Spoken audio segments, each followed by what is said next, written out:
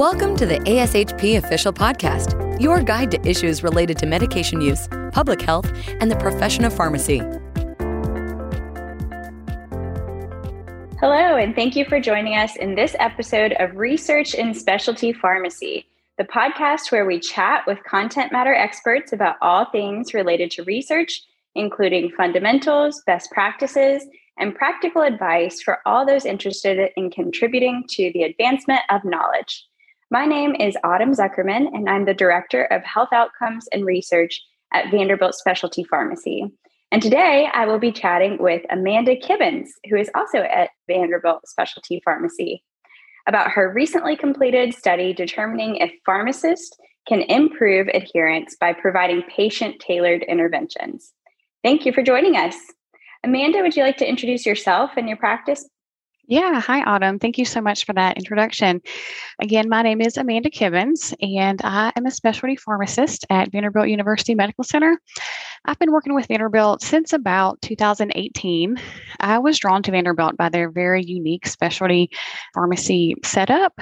They have an integrated specialty pharmacy model where pharmacists work in the clinic with the providers to assist with medication selection, and we provide counseling and monitoring and so forth. And so I was very drawn to that. So in 2018, I joined their team. And since that time, I've been floating in different specialty clinics, everything from adult rheumatology to pediatric endocrinology, exploring a lot of the different specialty clinics. So that's pretty much my background with specialty. That's great. It sounds like you have a lot of experience across a lot of different areas of specialty pharmacy, and I've seen different clinics and how they practice. So tell us a little bit about the study idea, how it came about, and if you did any preliminary work, what that looked like. Sure. So leadership at our pharmacy really wanted to identify and address any gaps in care related to adherence in our population. And so our team did a retrospective chart review and looked at our patient population over the previous year and wanted to identify patients who had had a proportion of days covered of less than 80%. And we found that there were over 1,000 patients in our pharmacy that had a PDC of less than 80%. And so we did a deeper dive to see, well, what is the reason these patients are not hitting our adherence threshold? And so we saw that a lot of these patients had what we considered reasons that could be addressed. And so we took that information and we thought, should we be focusing our efforts on this adherence for these patients? Let's just see. And so that kind of led into the idea for this study. Can pharmacists improve adherence? And if so, should it be an individual pharmacist or should it be incorporated into the clinic workflow? And there's still more to come on that, but that's sort of where the idea originated. That's great. So it was really kind of a strategic idea of wanting to understand what adherence looked like and if we could improve it. That's wonderful. So how did you approach designing this study to answer your research question? Well, that's actually one of the things I love most about this study. I feel like it was just an interesting process from the beginning. One of the things that we decided to do was to conduct a patient studio where we invited patients from the medical center to meet with us to discuss the study. We told them about the study, kind of some ideas that we had, and then we wanted their feedback. We wanted to know not only what they thought about our study, but specifically what were their reasons for missing doses of their medication? What did they think we could do to help our patients? And so they had a lot of good ideas. And in addition to their ideas, we brought together a group of specialty pharmacists to conduct a focus group to see why their patients were missing doses, what interventions they provided that they found to be effective in their populations. And then kind of from both of those focus groups together, we developed what we were calling categories for reasons for non-adherence. And so there may be a lot of different specific things that patients would tell us, but we try to break it down into categories to address. And so I really love that we had that patient interaction. It was one of the most rewarding parts of the study, honestly, and it was very insightful. I love that you were able to really engage patients to understand their own reasons for missed doses and what might be helpful for them. I think a lot of times as pharmacists, we think we know why patients miss doses and we have an idea, but that can be really different from what's actually going on at the patient level. So that's wonderful you were able to engage patients like that. What are some of the reasons that they told you and what they thought might be most helpful? Well, some of the reasons that they told us they were non adherent were largely due to not understanding the role of the medication in their disease state.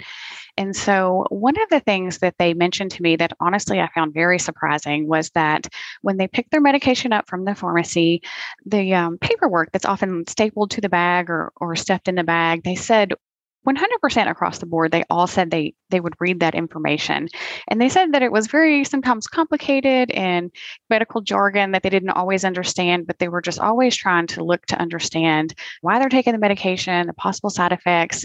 And so one of the takeaways from that group was how great would it be if we had a one-page plain language summary that told us everything we really wanted to know about this medication without having to try to filter through this complicated paperwork that's sometimes provided. And so we actually took that idea and we created what I have termed medication education guides.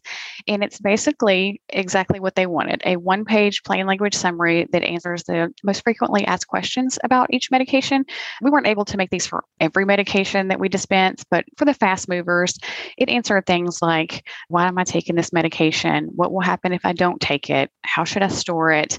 And then we put a little blurb at the bottom about if you have any questions, specifically who you can call. And we put an actual pharmacist phone number there. So if you pick up the phone and call, you'll get the pharmacist who is an expert in that field. So that was one of the things that we did based on their feedback. And then they also had a lot to add about the verbiage that we use when we speak to patients.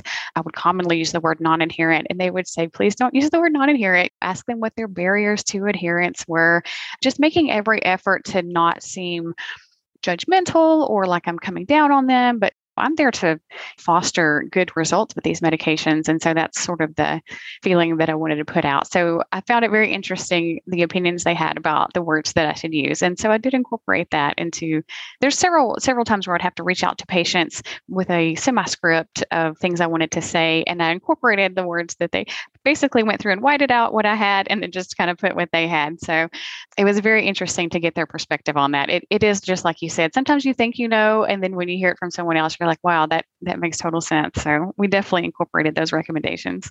Yeah, I think that the words we use, our language is so important for engagement and setting a level playing field and letting them know that you're there to support them and you're there for them and not reprimand them. So that's great. Those plain language summaries sound like a really great resource I'm sure you're using moving forward. So after you had the feedback from patients and the pharmacists as well, how did you guys design the study? Well, we actually collaborated with a group within the medical center. They are the Vanderbilt Learning Healthcare System, and they're a wonderful group of folks who help to develop pragmatic randomized trials to just kind of help incorporate it into a workflow. So it's not really like an outstanding thing outside of what you're doing. It's kind of incorporated into what you do daily. And so they were very helpful in helping us design our trial. And basically where we started was identifying non-adherent patients. And so to do that, we would run a query of the pharmacy claims database each day, and it would look for patients who had a PDC of less than 80% within the past 4 and 12 months. And then once those patients were identified, they would automatically be imported into our REDCap, which is a secure database where we were able to keep the patient information and then randomize patients. And so once the patients decided, yes, they've met the inclusion criteria, they filtered into my report in the REDCap, I would then look at each patient's electronic health records. That would include their chart notes from their Vanderbilt providers. It would also include our pharmacy software. We have some internal software that we use every time we call a patient. We kind of keep up with what we talk about. I have access to all of those things. And so I was able to use all of that information to determine why a patient had missed their doses usually, and then kind of determine if they had met any of our exclusion criteria. So if the patient was going to discontinue therapy within the next 8 months, for example, they would have been excluded from the study because there is an 8-month follow-up involved. And so once each patient had been enrolled, like I said, they were either randomized into a usual care or intervention arm, and those are randomized at a 1-to-1 on a basis of a 1-to-1 in each arm. And then they were stratified based on the clinic's historical rate of non-adherence. And so basically all that means is if they came from a clinic that had a high rate of non-adherence, they were put into a pool of patients from other clinics that also had a high rate of non-adherence to kind of minimize the bias there so that we could compare apples to apples at the end of the day. And so patients in the usual care arm, they were basically just enrolled and then they were left alone. They were not followed up on at any point during the 8-month follow-up that was involved in the study. However, the intervention patients, they continued to receive usual care, but I would also contact them, usually via telephone, and ask them a series of questions to kind of target their specific reason for non-adherence. And once that reason was identified, it was categorized, as I mentioned before, and then a patient-specific intervention was provided. So if the patient had mentioned, they couldn't remember to take their doses, we would talk about memory aids for that. So once the patient-specific intervention was provided, then follow-up was done for 8 months based on my availability and the need for the patient. So all of the follow-up was sort of at my discretion. Some patients just needed an intervention. It pretty much helped, and we followed up to make sure it helped, and they're kind of a done deal. And then some folks needed much more frequent intervention. One patient in particular wanted me to reach out every Friday to discuss the intervention. So it was highly dependent on each patient. And then at the end of 8 months, the follow-up was discontinued. And we found it important to kind of do that, to kind of let it be at my discretion, because we really wanted this to be a trial that would be feasible for any specialty pharmacy. We didn't have a lot of rigid rules and protocols. It was basically left at my discretion. And we actually think that's a strength of the trial, so that this could be done by others who wanted to reproduce these results. That sounds like a great, really strong study design, and the fact that you were able to randomize patients but still have a lot of pragmatism in your approach for the intervention of laying out, here are some things that we're going to do, but also leaving it to your discretion, like you said, to allow for future feasibility. So did you do a pilot study? And if so, what were the learnings from that phase? We did do a pilot study, and it was actually very interesting. I'll go back to what we said earlier, which is sometimes you just think you have it all figured out, and then you kind of start to do it and you're like, wow, there's a lot of things that we can course correct here. And so we did a 1-month pilot.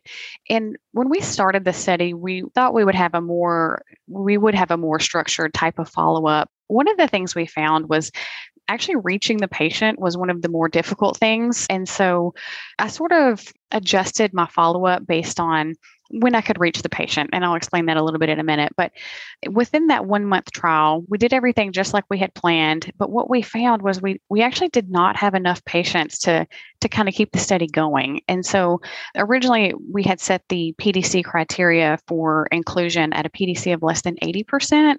And we actually had to bump it up to less than 90% in order to get enough patients to reach the sample size that we needed. That was one of the changes that we had to make early on. Also, it's no surprise that memory was a large factor in non-adherence. A lot of specialty medications are prescribed at odd intervals, like every 2 weeks or every 4 weeks, or sometimes even every 8 weeks. And so it's hard to just remember that or to incorporate it into like a daily routine. And so memory aids does become important in this group. And so finding the right memory aid for this population it took a turn that I didn't expect. I fully expected just to recommend apps. A lot of the drugs have smartphone apps that you can download, and it kind of helps you keep up with that. But they actually have very low ratings.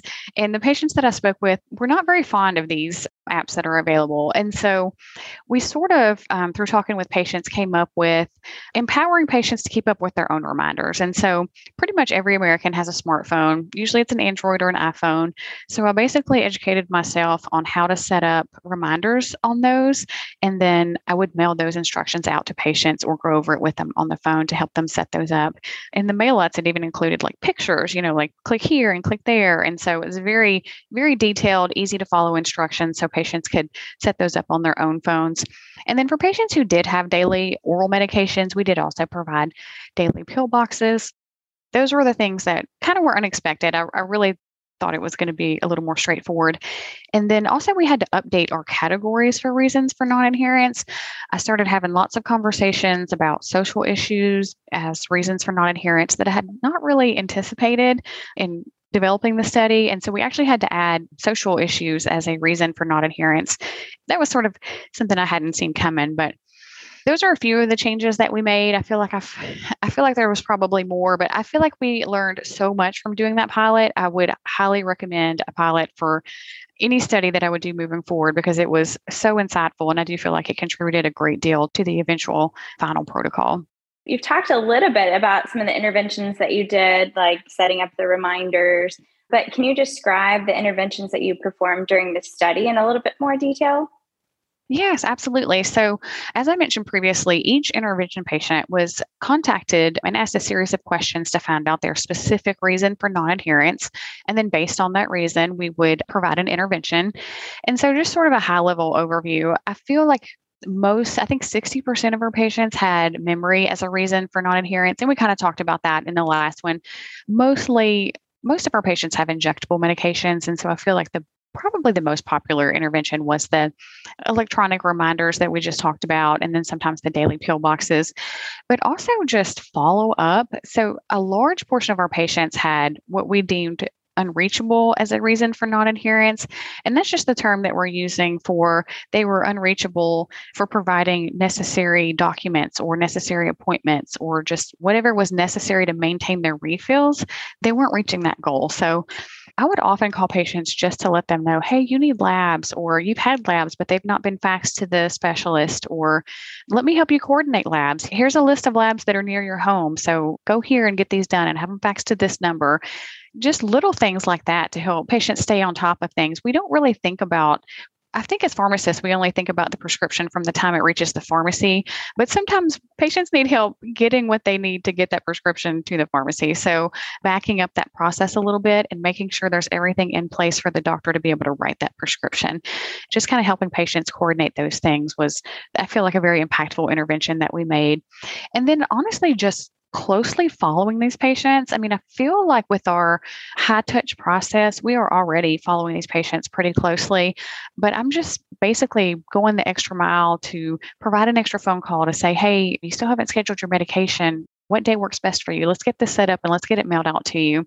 And I really just feel like that extra time, that extra high touch really made all the difference. And we'll talk more about the results later, but I feel like those are the most impactful interventions that I think really kind of went the longest with our population. Well, it sounds like you did a lot of different things and really tailored your interventions based on the patient-specific problem. And so I think that that's really important. So can you tell us about your study findings? Yes, absolutely. So the most exciting part was we did find increased adherence in our intervention arm. So our primary outcome that we were looking for is once we had provided the intervention, we were going to follow patients up for 8 months. And so we wanted to look at the intervention and control PDC at enrollment, and then look at it again 8 months later after 8 months of follow-up. And our hope was that the intervention arm would be at least 5% higher than the usual care arm to demonstrate that there was an impact from interventions. And so at baseline, the intervention arm had an 87% adherence rate versus 86% in usual care, which were both pretty high to begin with. But what we found was that after 8 months of intervention and follow-up, the intervention arm was 1.8 times more likely to have a higher PDC than the usual care arm. So we were thrilled to see that these interventions did provide results. And we hope that we can continue to implement this in our population to keep those results high. But in addition to that 8-month primary outcome, we also looked at, did intervention patients have a higher adherence at 6 months, which, obviously all things we want to work as quickly as possible, but, at what point is too soon? But we did actually find a statistically significant increase in the intervention arm adherence over the usual care arm at 6 months. Also, importantly, we wondered, well, once we have stopped follow-up, are these interventions going to continue to be impactful, or are these PDCs just going to drop back off? And so at 12 months, which is 4 months after any follow-up, we did find, again, still a statistically significant difference in adherence between the intervention and usual care arm. So we're very excited that these results panned out the way that they did. Once we got the results, though, we really wanted to do a deeper dive into, well, this is fantastic, but can we target our interventions, even more specifically to those who might be most impacted? And so we looked at, out of all of the reasons for non-adherence among our patients, which ones had the greatest improvement in adherence? And so patients reporting memory and being unreachable for refills, and those unresponsive, the ones who didn't have the doctor's appointment scheduled or didn't have the labs that they needed, those seem to be the patients who had the highest increase in adherence with the interventions provided. And so if you did have a specialty pharmacy out there who wanted to provide these services, but they just don't have the manpower or they really need to target for whatever reason, this would be the population to target. Those who have reported that they're non-adherent due to having memory issues, you're not able to reach them, or maybe they're just having a little trouble getting the labs and follow-up that they need. So just providing that extra high-touch service to just even that group would go a long way according to our results. We did also look at which clinics responded the most to the interventions. And so at Vanderbilt, we have a host of clinics we talked about a little bit. We have the rheumatology and endocrinology. And so we broke it down by clinic to look at, was there one clinic that responded more than another? And we did find that our pediatric population and our adult rheumatology population tended to have the most robust response to the interventions provided. And so that would be another way that you could easily target a specific population if you kind of wanted to narrow it down a little bit more. So those were kind of the exciting things that we found. I feel like we started big and we found results that improved adherence among the whole population.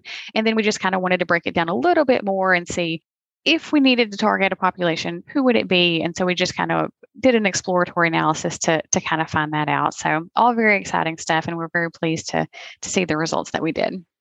Yes, it is very exciting results. And I'm sure all of your hard work and interventions, it was great to see a significant difference at 6, 8, and 12 months in the intervention arm.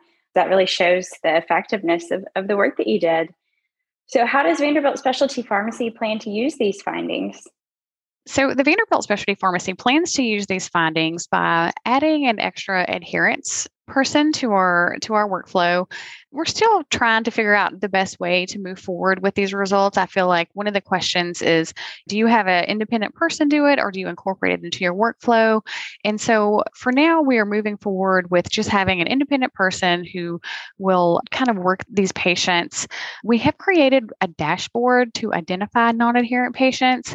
And I really feel like that was the hardest part of the study, or at least the most work intensive.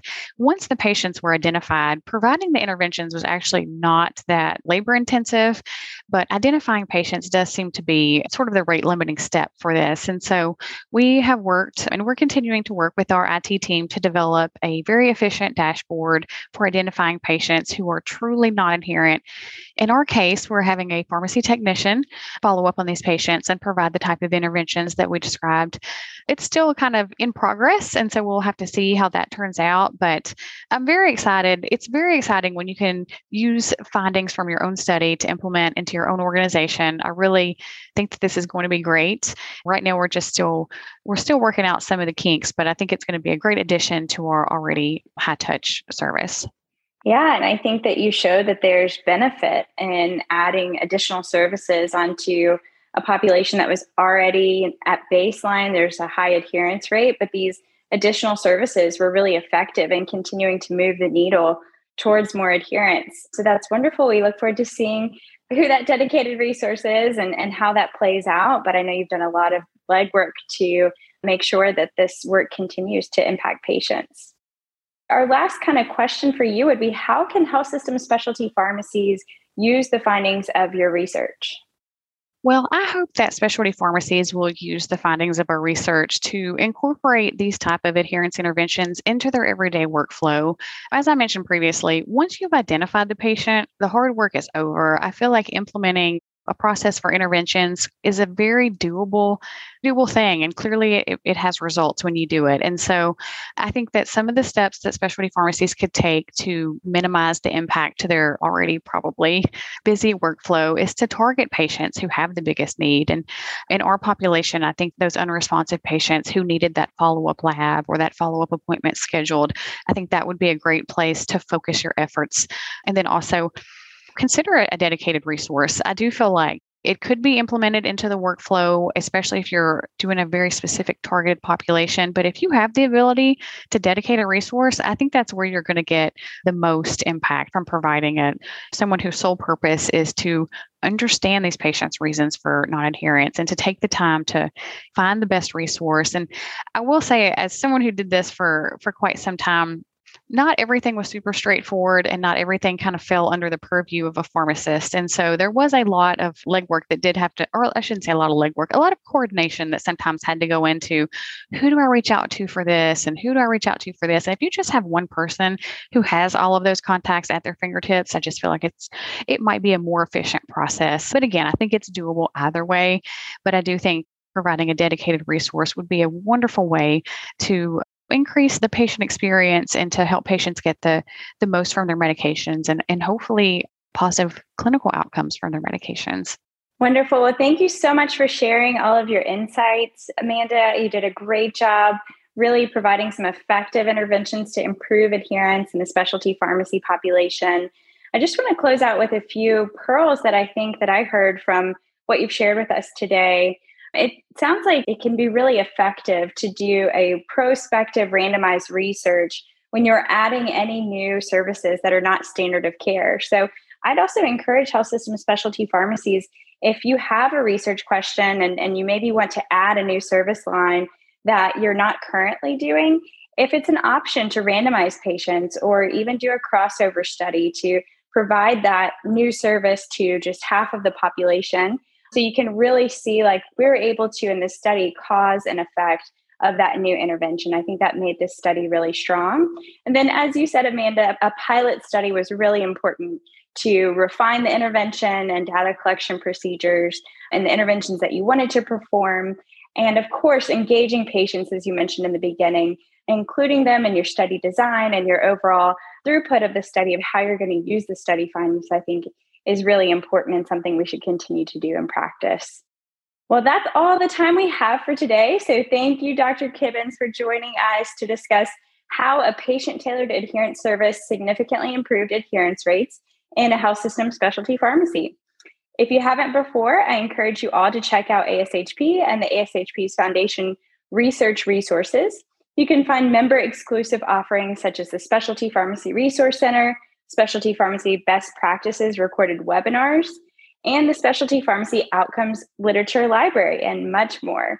Thanks again for tuning in for this session of Research in Specialty Pharmacy. And we hope you enjoyed today's conversation. And be sure to subscribe to the ASHP official podcast for more great content from ASHP. Thank you for listening to ASHP Official, the voice of pharmacists advancing healthcare. Be sure to visit ashp.org/podcast to discover more great episodes, access show notes, and download the episode transcript. If you loved the episode and want to hear more, be sure to subscribe, rate, or leave a review. Join us next time on ASHP Official.